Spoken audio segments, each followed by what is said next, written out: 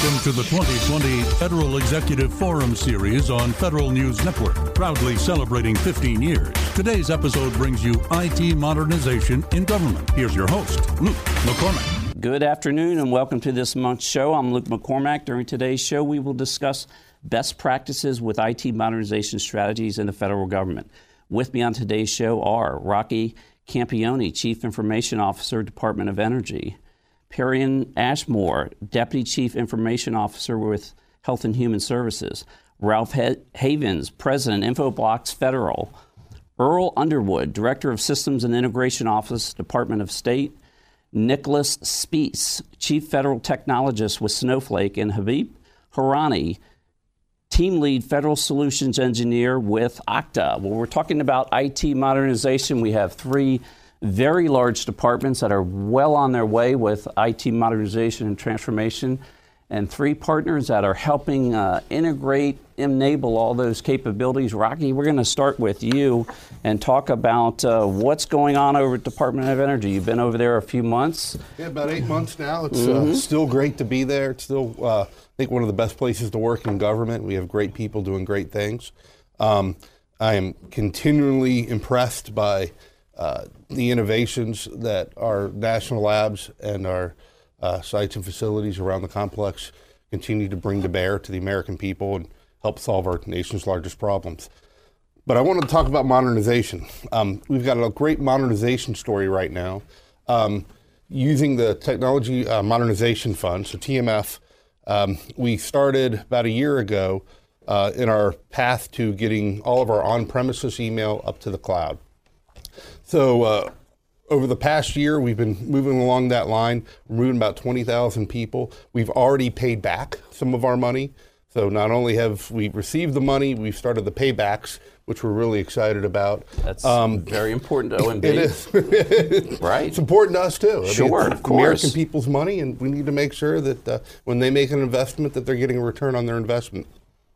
But we are successfully migrating not just our email, but we're also moving out of our data centers, which also helps save help save some money and gives us some more flexibilities. So we're moving a large portion of our on-premises environment into both AWS, Azure, and looking at other commercial clouds available. And we've been doing that over the last year. And we're really excited about that. And I'm most excited. I keep moving the date on my folks. You know, I'd like to be out of our data centers, our main data centers, by the end of this fiscal year, because when we do that, I think we have more redundancy. We are more resilient because our data centers are getting older. So moving out of that data center and on the on-premises environment up into those cloud environments makes a lot of sense. How many data centers are we talking about? Well, we have two major data centers that we have on the federal space. We have three. One's kind of a cold backup, but we have two major data centers, and we're moving out of those first. Across the complex, it's a little bit more difficult because some of our data centers house the largest computers in the world or the fastest computers in the world. We'll likely not get rid of those data centers. Sure. But when we talk about our major federal data centers, we have two, and we will always have a small footprint, but we can drastically reduce that footprint. Right, and when you make these transformations, functionality a lot of times goes up, reliability. Yep. It's not just a cost thing. There's all kinds of capability. Absolutely. HHS, I know you all are on a journey as well. Very large department with lots of different operating components, a lot of moving parts going on over there. That's true. Tell us what's happening on your IT modernization journey. Thanks, Luke. So at HHS, a lot of recent victories. The biggest one is the use of our recurrent neural network, HHS Accelerate.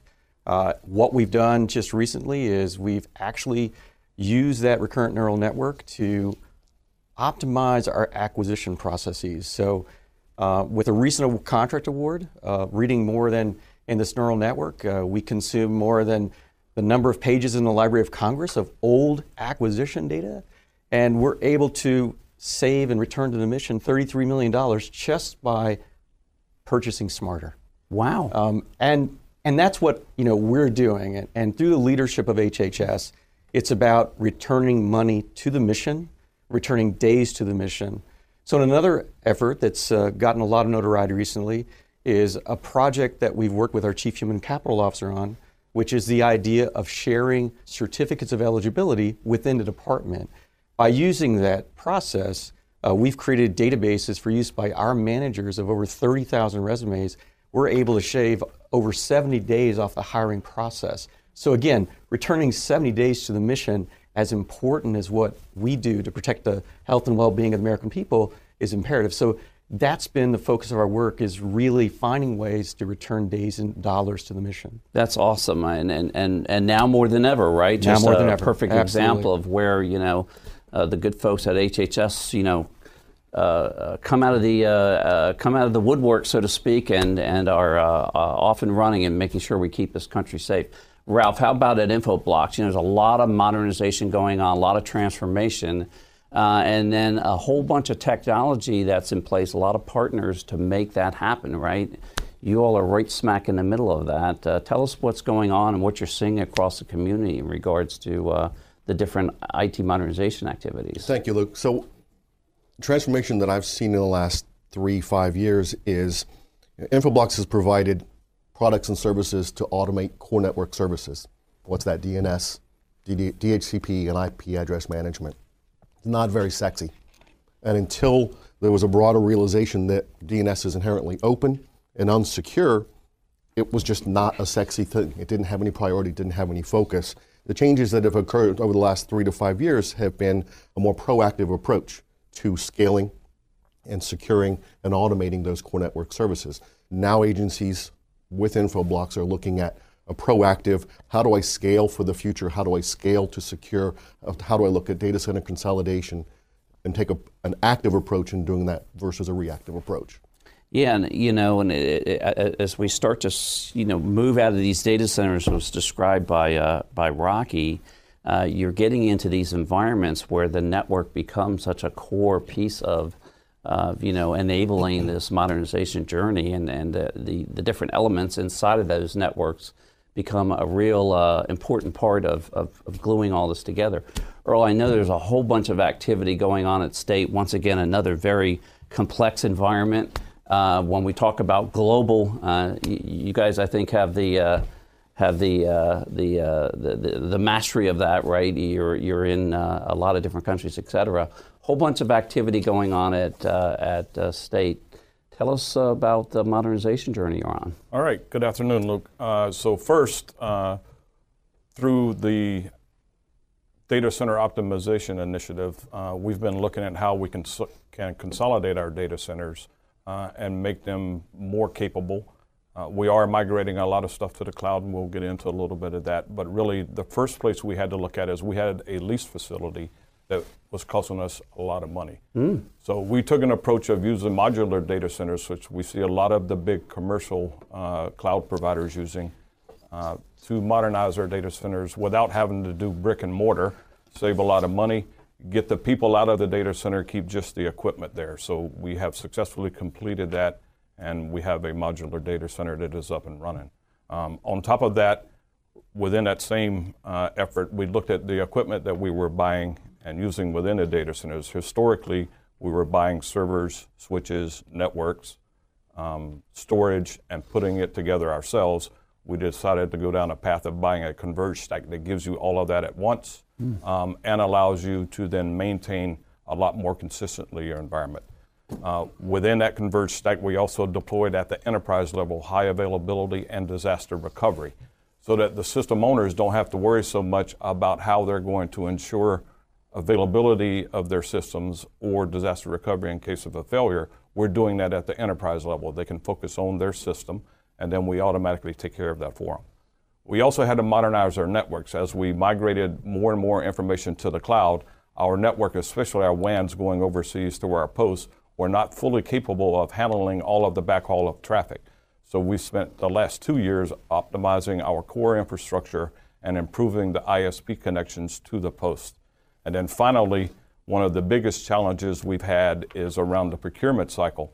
So we spent a considerable effort in acquisitions, working with our partners there to ensure that we had enterprise license agreements in place for the majority of the capabilities that we needed, especially on cloud services and also on network capabilities.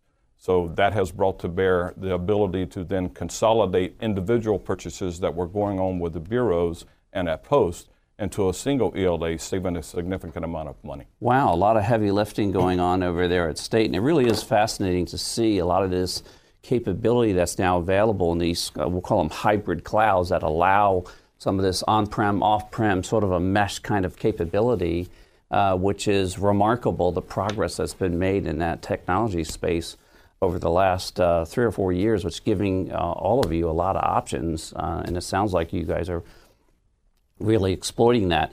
Nick, how about at Snowflake? I know there's a lot of activity going on over there. You see a lot of activity going on across the community, both in the federal sector, in the private sector.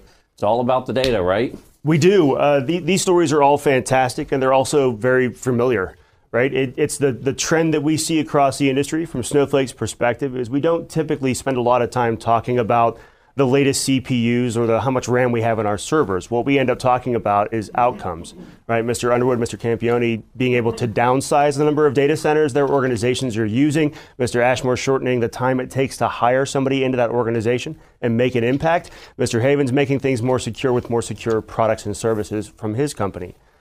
These are all things that Snowflake has seen from a very high level. It's the outcomes that IT modernization is responsible for. IT modernization as a construct doesn't have a direct benefit. It's what we use those modern architectures to do in our organizations that drives value. Snowflake's happy to be a part of that architecture across federal and civilian markets. And it's a great testament to we used to talk on these shows early on about sort of, I always called it pliers and wires. Now we're talking about outcome, and we're talking about enabling the mission, right? And the IT community has really become the mission enabler, which is what they've always been, but there's much more of a tight stitch to that now, and you see that across the board, right? When you look at the President's Management Agenda, right? They talk about how are we going to help the farmers, right? How are we going to help the American public, et cetera? They're not talking about data center consolidation and getting from 100 to 10. We're talking about smart cloud type capabilities, which is all about enabling. So very good points.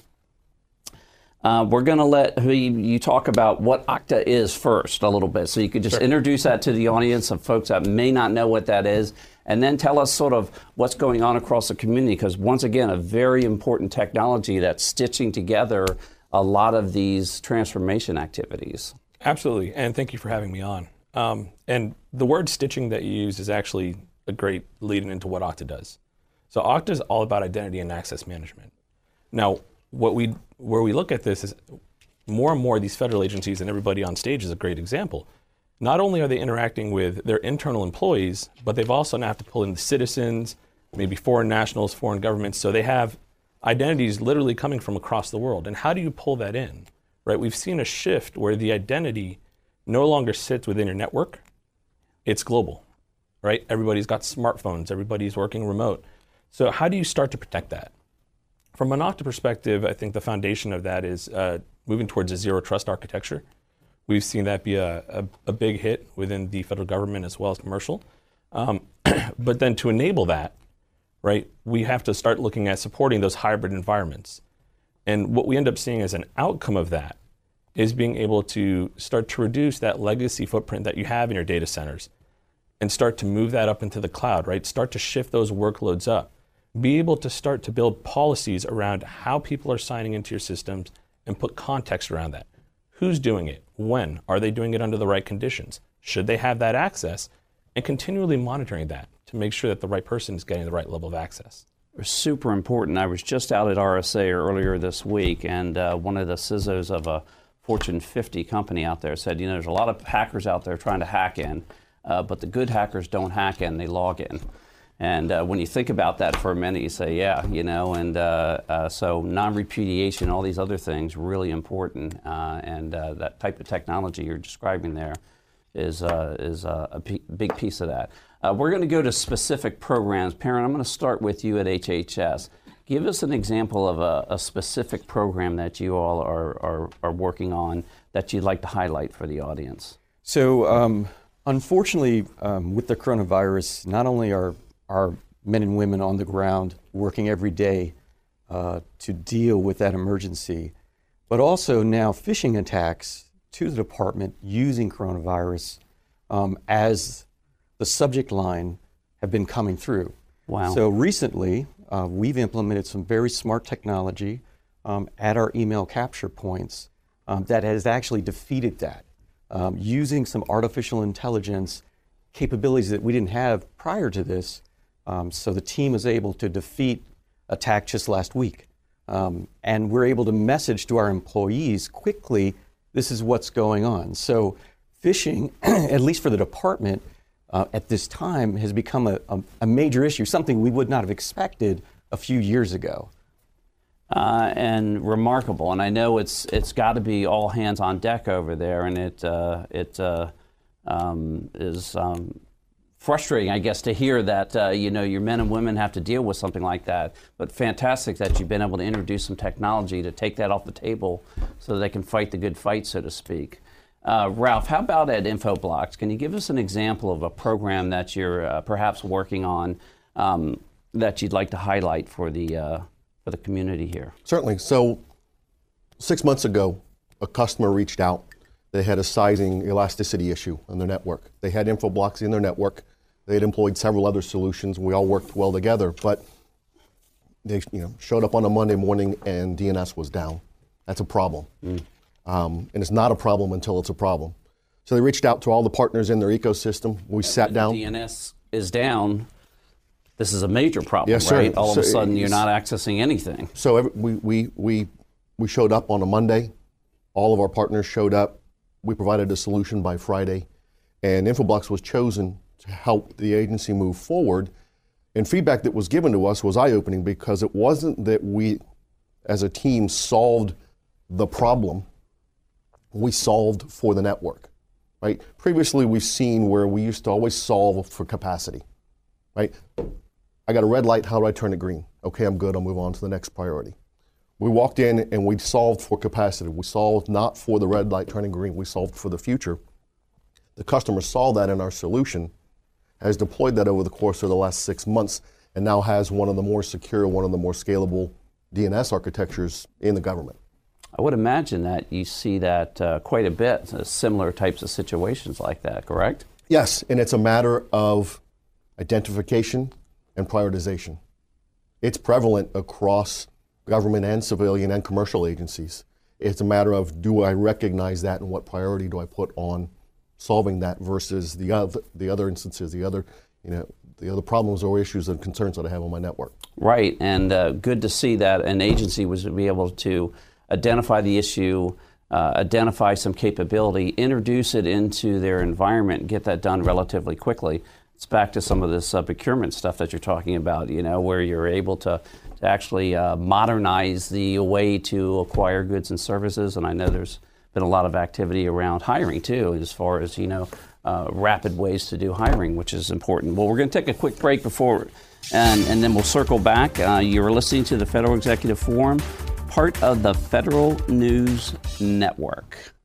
Government agencies are embracing the benefits of cloud technology faster than ever as they recognize the need for innovative solutions to modernize infrastructures, increase security, and reduce costs while serving citizens better. New policies are being introduced to ensure agencies are meeting standards, such as those laid out by the OMB's memo on FICOM. Learn how Okta can help accelerate your agency's mission with modern zero trust identity. Visit okta.com/government. That's okta.com/government. Snowflake is the cloud data platform. Federal agencies require modern business agility and secure data insights to leverage data as a strategic asset across multiple clouds. With Snowflake, agencies can focus on putting data to use with unlimited scale and speed on the centralized data platform that satisfies the strictest compliance and security requirements. Start your journey toward data-driven decision-making at snowflake.com/federal. That's snowflake.com/federal. Broader advancements in technology and the evolving threat landscape are putting unprecedented pressure on today's government networks and IT leadership to provide stronger security. What if you had an in-depth strategy to protect your assets, reduce risk, and simplified network management? Infoblox Federal offers a forward-thinking approach to the mandates, regulations, risks, and challenges that affect the way government agencies design and use their networks. To learn more, visit Infoblox Federal www.federal.com.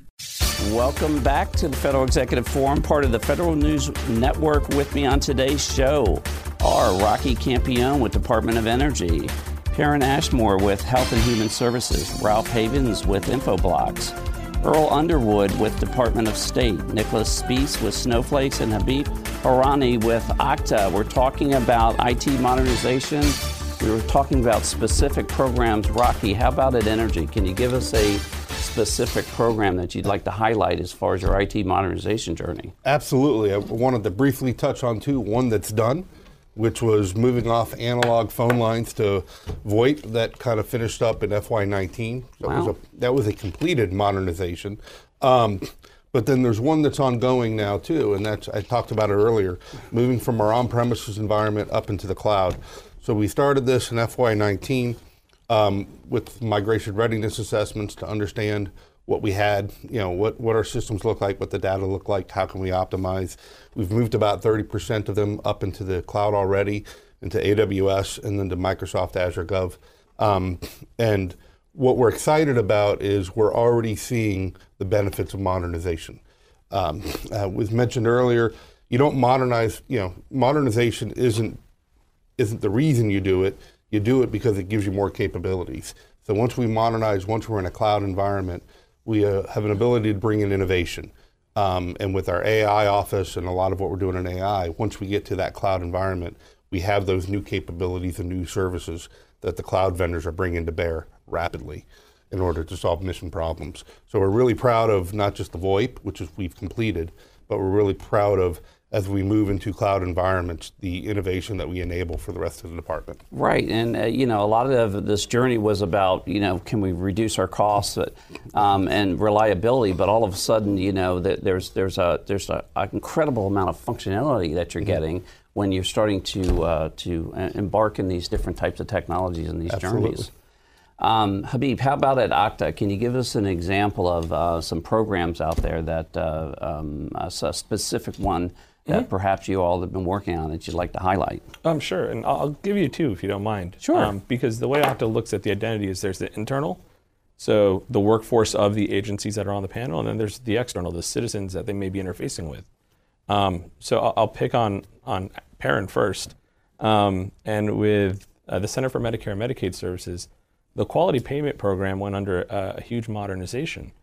And what we ended up doing is modernizing not only how the user signed into it, but we were able to build in identity proofing as part of the registration process to make sure that it's the right person signing in, giving them secure access to the systems.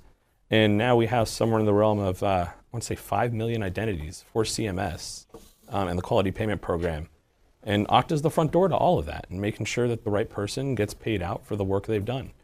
When we look at the internal use cases, so flipping the coin real quick, I'll pick on Rocky and Energy, and we have the Strategic Petroleum Reserve. And they had to undergo a modernization effort where they've been a very cloud-first program within Energy. So now they started bringing in some more SaaS applications, more modern applications, and they had to start supporting essentially modern authentication protocols, which they really didn't in the past. So they procured Okta in an effort to start to build this platform that gave them essentially the security they needed to make sure that someone that works for SPR that's out in the oil fields has the same level of security as someone working for SPR HQ and being able to still access the appropriate applications under the right conditions. So. Yeah, it's amazing that once you start to broaden your computing footprint, whether it's a SaaS, cloud type play, a hybrid play, or a full cloud play, all of a sudden this identity issue becomes even more complex and super important because you're not inside your walls anymore, right? So you really have to have some fantastic technology and modern technology to enable that and make sure that you're doing it properly. Nick, how about hang on. Let's go over to Earl at State. Give us an example. You touched on a lot of different activities there. Give us an example of one program that you'd like to highlight for the audience.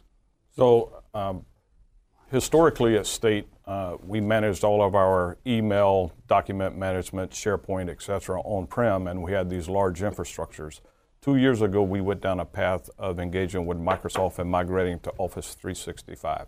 So over the last 2 years, we've migrated over 107,000 users from an on-prem Exchange infrastructure distributed around the world with Exchange servers sitting at Post into Office 365. So now all of their email is there.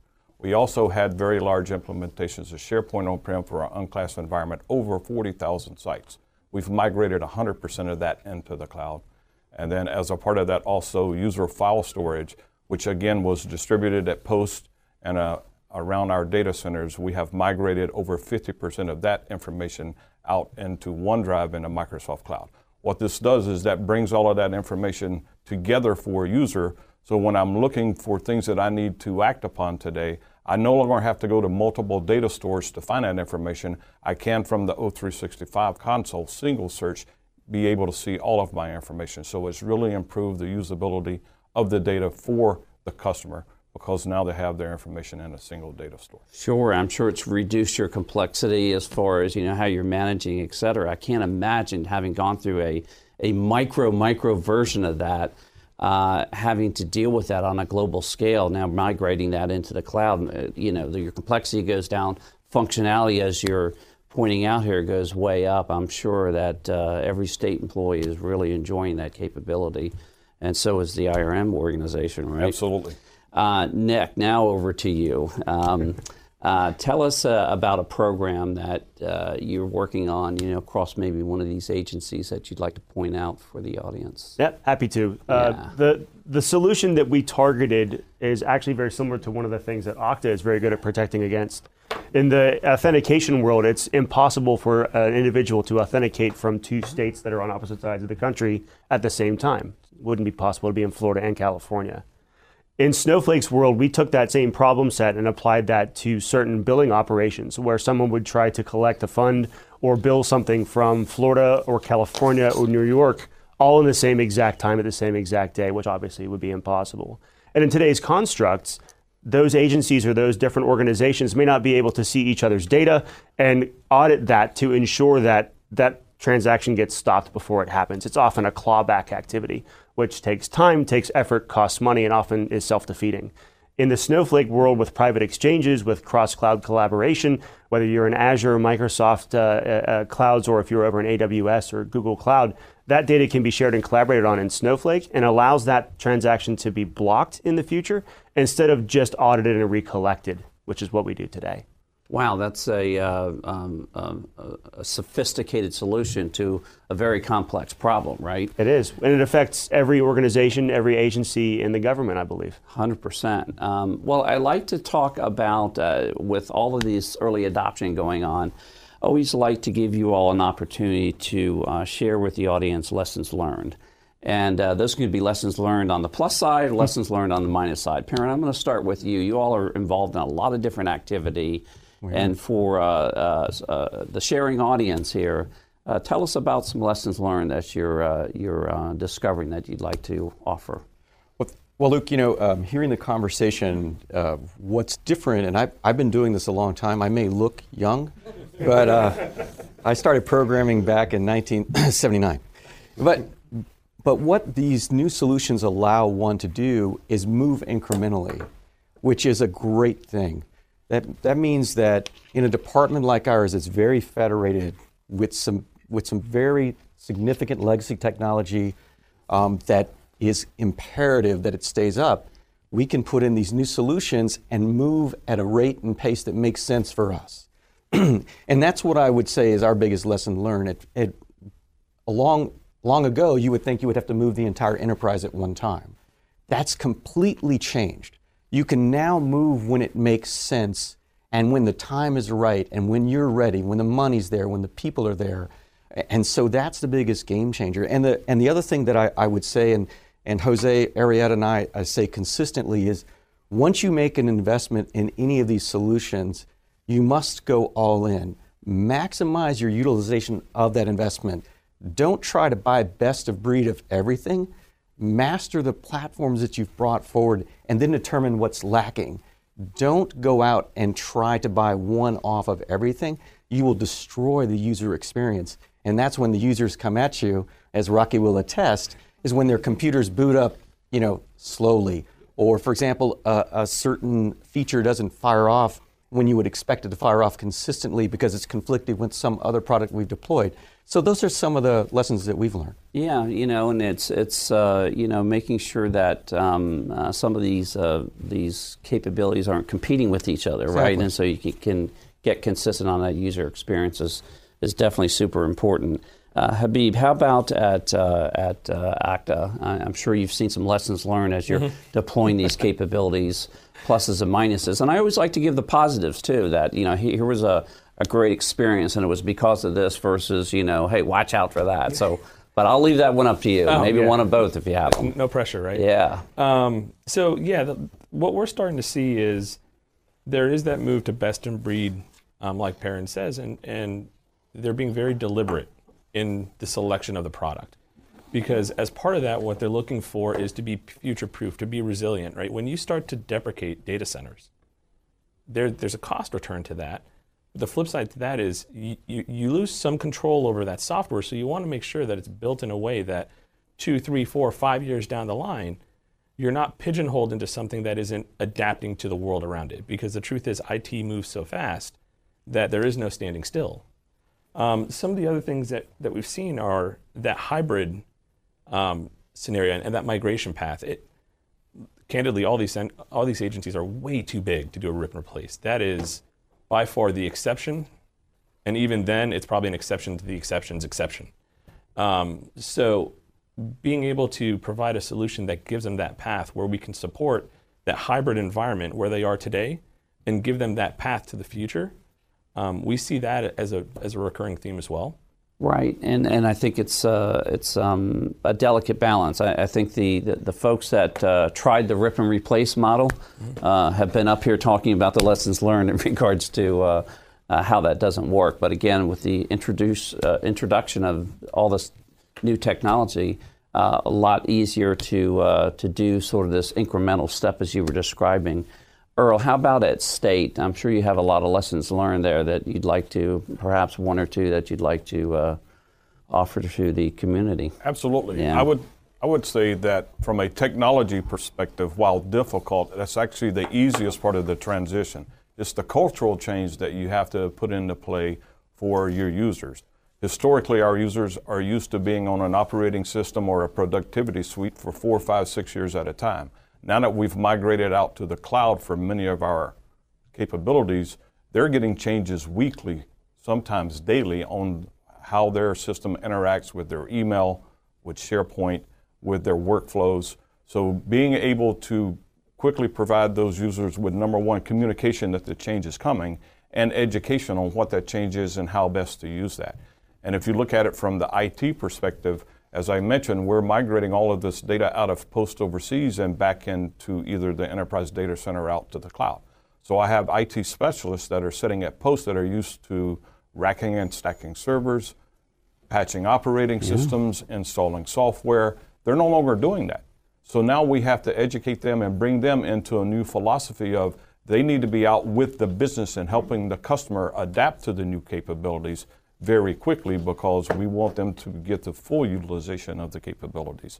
So those are the things that we've really learned, that technology is easy, it's the change in the organization, and then change in the organization also, because we're changing how we're conducting business, there's going to be some organizational structure changes that will have to occur. So we're looking at how we can do that in the best manner to ensure that we're providing a quality service and not having folks go through multiple tiers of support when they need support, when it's really all collaborative and in the same cloud. Right, really two different dynamics of one, your own employees getting their cheese moved, so to speak, right? Because they're now not racking and stacking, they're off doing another capability, but this adoption for every State Department employee using this new technology and then becoming sort of an ambassador of that. Fascinating to hear that. Ralph, how about at Infoblox? I'm sure you've got some examples of some lessons learned there. Certainly, some lessons learned for Infoblox and our customers as they proceed with modernization. One is visibility. understanding that I can't secure what I can't see. It's remarkable how networks have grown over the last 20, 30, 40 years and what's not known about our networks. Scale. I mentioned earlier solving for capacity.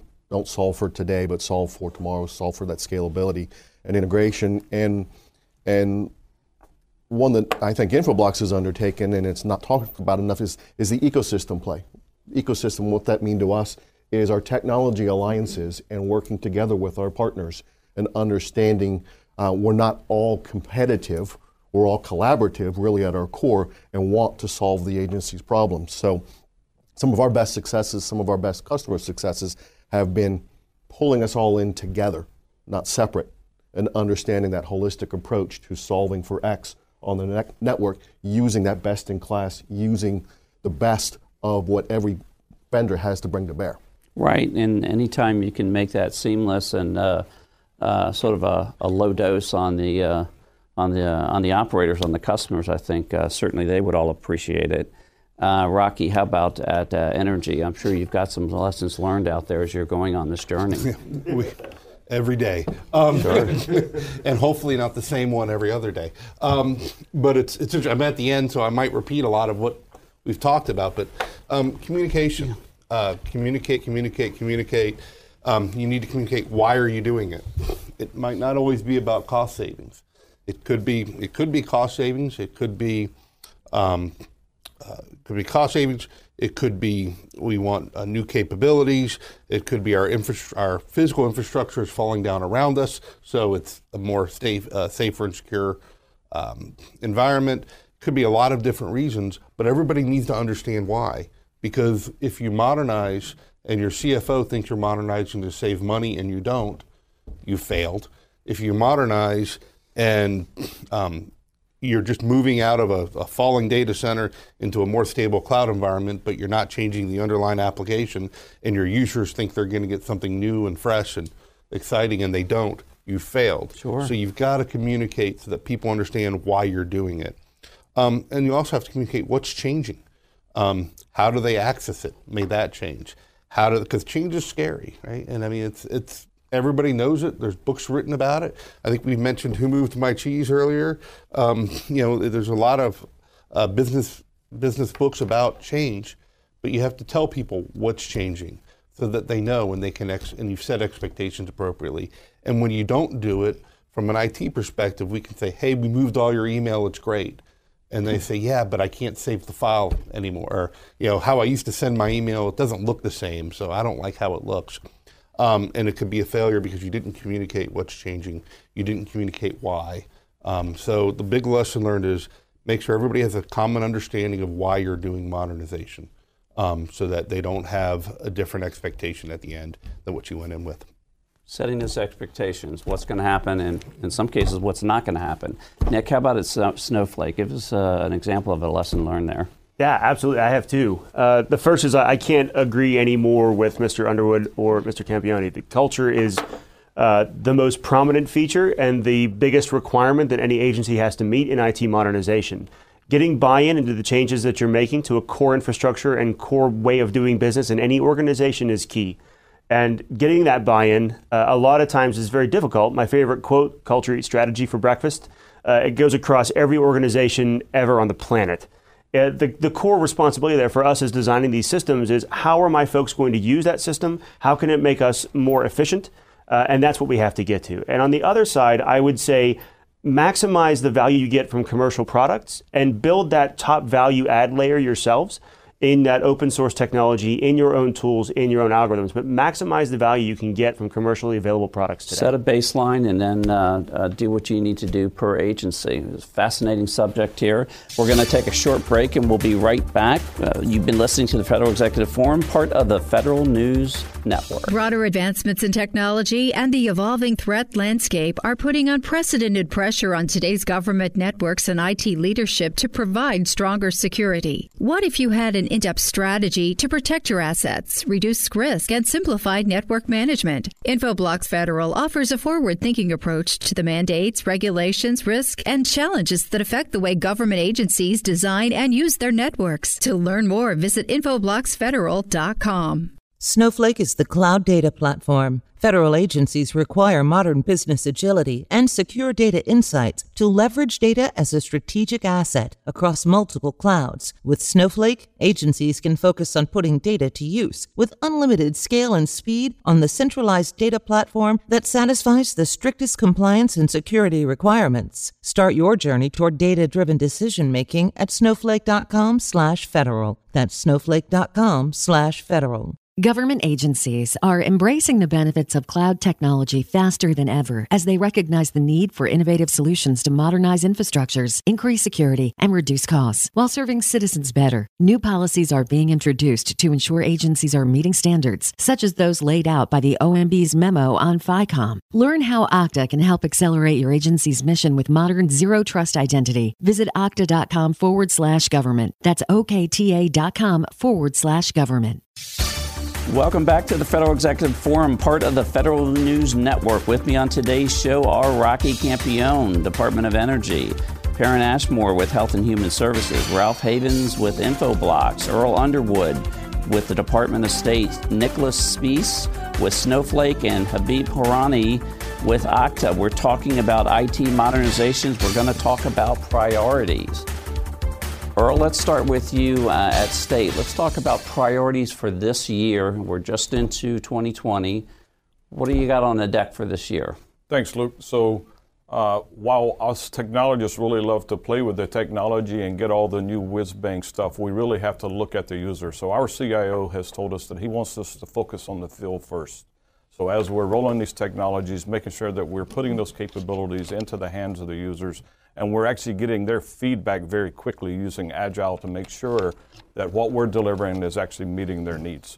As a part of that, we have a program underway to consolidate our identities using Okta to make sure that instead of users having to have multiple accounts in multiple systems, they have one single access store that has not only their access rights but also the authentication, so that it's a seamless integration between different systems.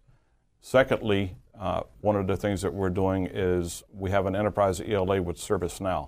Our legacy ITSM solution that manages all of our IT assets as well as our service requests and incidents is being updated to ServiceNow in the cloud. And so we have a significant focus on rolling that out. We're going to roll that out again using Agile methodologies so they get minimal viable product out to the customers very quickly. As a part of that, what we're hoping to also give the customers is a lot of self-service capabilities so that they no longer have to submit a ticket and wait on a human to respond, that it's already automated and they can get the services they need near real time. Fantastic. A lot of simplification there going on and a lot of enablement with your employees. Perrin, how about at HHS? Top priority for you this year? So it's all about saving money and returning money to the mission. Okay. So we are embarking upon work with our major vendors. We're going through our neural network results. We've identified 3 major targets for this year to close out with either enterprise agreements, like Earl was discussing, or new forms of a blanket purchase agreement with those vendors. But we are going to drive that cost out, try to do things as a department, taking our department needs to the vendor community and trying to drive out costs. And for the vendor community, try to drive down their administrative cost, because now we're hoping to manage through a single vehicle versus hundreds of vehicles. Right. The other thing that will begin in the summer is our network transition to the new GSA vehicle. So that's currently underway, but again, for a department spread out as we are, it's a major transition effort that will impact every component of the department. It could last up to 18, 20 months to get this done, but that is a multi-million-dollar effort that will start this summer. Those discussions are underway now with the vendor communities. And those are the 2 major ones that I see. And there, of course, there are more, but those are the big ones. Of course, a lot on the deck there, and I would imagine that second one, once done, will save a lot of money as well, perhaps, and that's fantastic. Big effort there. Rocky, how about at Energy? What's the top priority for you this year? Top priority is getting out of on-premises data centers, moving to the cloud, and deploying multiple cloud environments. So not just kind of a Microsoft Azure government, but the Azure commercial, AWS government and commercial. Getting Google environment stood up, and not just stood up, but ATO'd, have governance structures around it.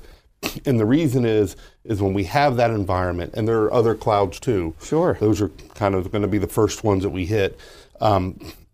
Once we set that up, we've set a platform for innovation for the rest of the department, because we've stood up these capabilities, and the department just has to come in with the application on top and say, here's the application that impacts my mission, because we have a multiple modern, innovative cloud environments that can meet different security needs, can meet different capability needs, and we think that that'll really have a positive impact on the mission. So that's everything we're doing, whether it's from an enterprise architecture perspective, looking at, so that we can help identify what's better, what application works better in which cloud. On our IT operations side, making sure we have the bandwidth for it, making sure that we've migrated to them, and making sure we've set them up in a secure fashion. Really laying that foundation down. Foundational. Right, Yep. so that, every one of those operating components can be successful, all the labs, et cetera, in that multi-cloud kind of environment. And being able to manage that is another dynamic that I'm sure you're well on your way. Yep. Okay, we're gonna bring it back down to the end, and we're gonna start with you, Habib. And we're going to ask you to paint a picture of, what does the future look like as you guys are, in the Petri dish developing things, and you're looking at sort of what's going on across the community. What does that look like out, just 2 or 3 years, say? Yeah. So one of the big focuses for us, and I think Earl hit it on the head, is the end user experience, because change is hard. So there's a big push within Okta to try to make and bring to the government that commercial end user experience that you do every day when you go to the bank or you go to any other application, and be able to have the federal government be as smooth, as friction-free, and as secure as we're seeing on the enterprise side. So internally for us, that means focusing on higher security accreditations, right? Moving into FedRAMP High, making sure that we secure IL4, IL5, so that we can start to extend our services to more agencies. I think the other thing we're looking at, to Perrin's point about getting the most out of the vendors that you're choosing, is we have a big focus on automations and being able to leverage Okta as that identity store the way state is using us today, and having that central repository, but then being able to extend that to all the applications that you're pulling in, whether it's a new cloud app or it's a new on-prem app that you have to continue to support, to Rocky's point. But being able to have that one vendor do a really good job and get you the most bang for your buck. So you're not trying to pick out a bunch of different little applications to try to fill in some of these super important, because as things simplify, they get more complex in a different kind of way. And so I'm glad to see that you all are thinking about that and putting capability in place to address that. Nick, how about at Snowflake? What's the future look like? So Snowflake's very proud of our history of helping our customers and partners in government be more data-driven in their decision-making. I think in the next couple of years, we'll see more of a drive towards interagency collaboration, some secure data collaboration and sharing. Snowflake as a platform is a phenomenal place for that to occur and to enable that. So our drive over the next few years is to really push that platform and help our government partners start to collaborate between agencies. Wow, fantastic. Earl, if I'm a diplomat, I got my first new post out in, name the country, what's that experience going to look like in 2 or 3 years? What's the future hold for the State Department over the next 2 to 3 years? So we have several things that we're working on. Number one is mobility, trying to ensure that our diplomats are able to work no matter whether they're sitting there at the desk, they're traveling, commuting to and from work, or they're off-site working with some of their NGOs or other partners. So we got a big focus on ensuring that not only do they have cell phone access to their data, but full access through laptops and other methods. Mm-hmm. As a part of that, we need to update our networks. State has been a little behind the curve on enabling Wi-Fi capabilities. So within our embassies overseas and all our domestic facilities, we're installing Wi-Fi that can be used for unclass processing of our information. That then allows the users to move from desk to conference room to cafeteria with their device and have a seamless interaction with their information, continue up on their email, continue editing the document that they're working on. So we're looking at that very hard. IoT, we have lots of devices in all of these facilities that are communicating what's going on within the building, also communicating what's going on with entry and exit points, getting all of that information off of disparate networks and into a consolidated environment so that we can take AI and machine learning and use that to help manage the facilities, manage access, identify when there's an issue with individuals entering, identify issues with heating, plumbing, et cetera. So a lot of big focus on that. And then finally, robotic automation. As we put more and more of this information into these large data sets, how can we data mine that using the knowledge that we have there to help the customer through bots and other things so that we can quickly get them to the answers that they're looking for. And really start to, enable a new functionality there. And I would imagine with the IoT stuff, it's not only being able to do some AI and ML on that, but also you're probably securing that in a much better environment, right, as you transition that over. Yeah, absolutely. Yeah. Ralph, how about at Infoblox? I mean, what's, as you all are right smack in the middle of this transformation, if you will, what are you all thinking about in regards to, out 2 or 3 years in respect to, the community? For Infoblox, we're working to continue to improve visibility, network security, and automation of those core network services, what we've done for the last 20 years. We're also adding improved threat intelligence and understanding the bad actors, helping customers commercially and federally. We see thousands of threat indicators a day. How do I discern quickly which one matters? We're working to provide a connectedness frontline to data center. As the networks shrink and evolve, how do I maintain that visibility and that security from the front line to the data center? And we're working to provide a broader access to all of these services, cloud or on-prem. Interesting dynamic there in regards to sort of closing that loop from one end to the other, right? Bringing that together and stitching it is super important, and I'm glad to see that you guys are focusing a lot of attention on that. Perrin, how about at HHS? What does the future look like? You got a lot of things going on over there right now, a whole bunch of activity going on in your operating components. I think the biggest thing you'll see in the next couple of years is our ability to share data with our partners, whether they're inside the government or outside the government. You'll see us make great strides in that work. Ed Simcox and his team have set a platform baseline. Arietta has now inherited that, and you'll see us work faster and smarter to complete electronically user data sharing agreements, using the cloud to spin up environments so that researchers can have the data, we can protect it. The other thing that I would say that we're looking for our software applications vendor community to do a job of thinking about accessibility before we get the product. It is imperative that the community who delivers to the federal government starts thinking about accessibility, security, and privacy before they hand a product to the government. And that today, what we find ourselves doing is building that in after we get the product. So we think in 2 or 3 years, that should be done with. We should be getting products that we can immediately put in place and that our entire community can take use of from the day we launch it, not wait until we've remediated certain issues to make it more accessible, for example. Right, go through that testing program and find out that this is not really 508 compliant, that you have to go through a series of steps to be able to use that. And you've got a community that is trying to access your services there that needs that kind of capability. Everybody needs that kind of capability, no matter what agency it is. That's correct. I would imagine. So on that open data piece of that, so you're saying that you're going to do that, and you'll see a much open, even more than it is today in regards to not only your partners in the sort of medical community, but it sounds like out to the general public? To the general public. Yeah. We think we can make that step, and Ed Simcox's team has kind of laid that foundation for us and given us a vision. We'll start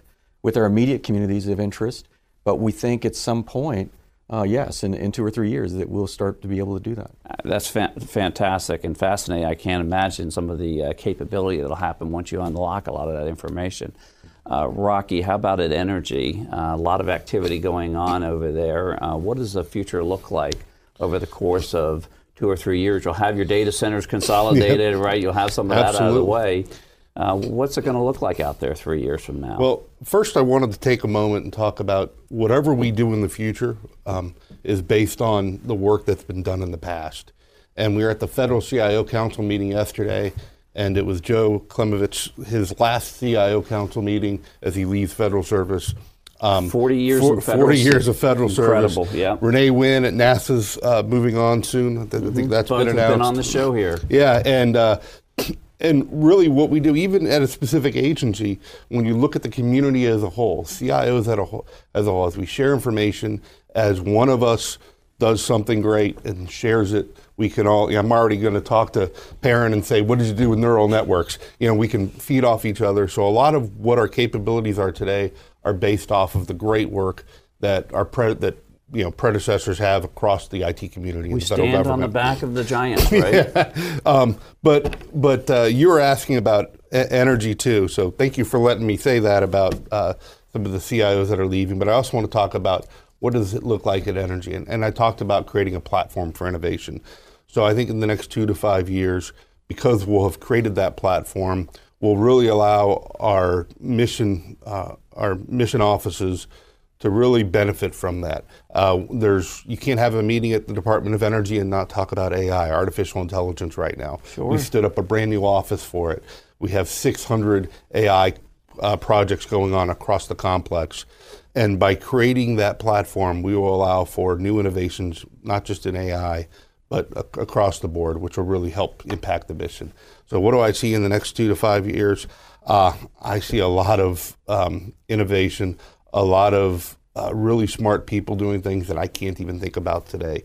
And we just want to make sure we set that table for them and let them go forward. Right, and I would imagine that once you enable all of this computing capability to happen across those multiple networks, you're going to put a lot of computing capability in the hands of all these scientists, et cetera, and I can't imagine that that's going to be what the future is going to hold in that regard. I can't either. I just need to make sure I give them the platform to do it. Give them the platform to do it, make sure it's secure, make sure it's reliable, et cetera. Absolutely. We'll do a quick turbo round here. I like doing this. I'm going to start with you, Perrin.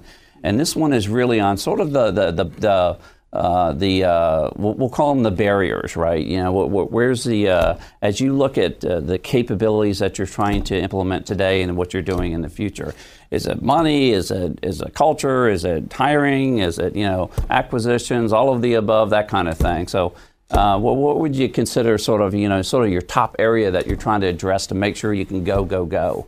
So I think it's what Rocky pointed out, and that is championing other people's work. We've heard about some work being done at Centers for Medicare and Medicaid. We at the department need to embrace that work and figure out how to celebrate it and how to partner with our divisions to take the work farther. And today what we're finding as a barrier is that everyone wants to stand up their own individual platform or solution. And so that presents both a financial risk and acquisition risk. So we need to just find better ways to do that. And I think under Jose's leadership, we've been building those bridges to our divisions where we're beginning to trust one another. We're beginning to understand that our needs are similar, and where we can work together, we will, because it's both, it gets you both speed and it gets you a cost savings. So it's convincing people that it's okay to do work that way. Well, I think you've capsulized what the whole community is thinking. And we're going to wrap it up here. I'd like to thank today's guests for taking their time out of their busy schedules to join us for the program. I'd like to thank the sponsors here, for which we don't have a show. I'd like to thank the good people here at Federal News Radio that make our program so successful and enjoyable. And most of all, I'd like to thank you. Thank you for listening to the 2020 Federal Executive Forum series on Federal News Network, proudly celebrating 15 years. This show was produced by the Trezza Media Group. If you missed any portion of this show, you can listen to the show in its entirety and on demand at federalnewsnetwork.com.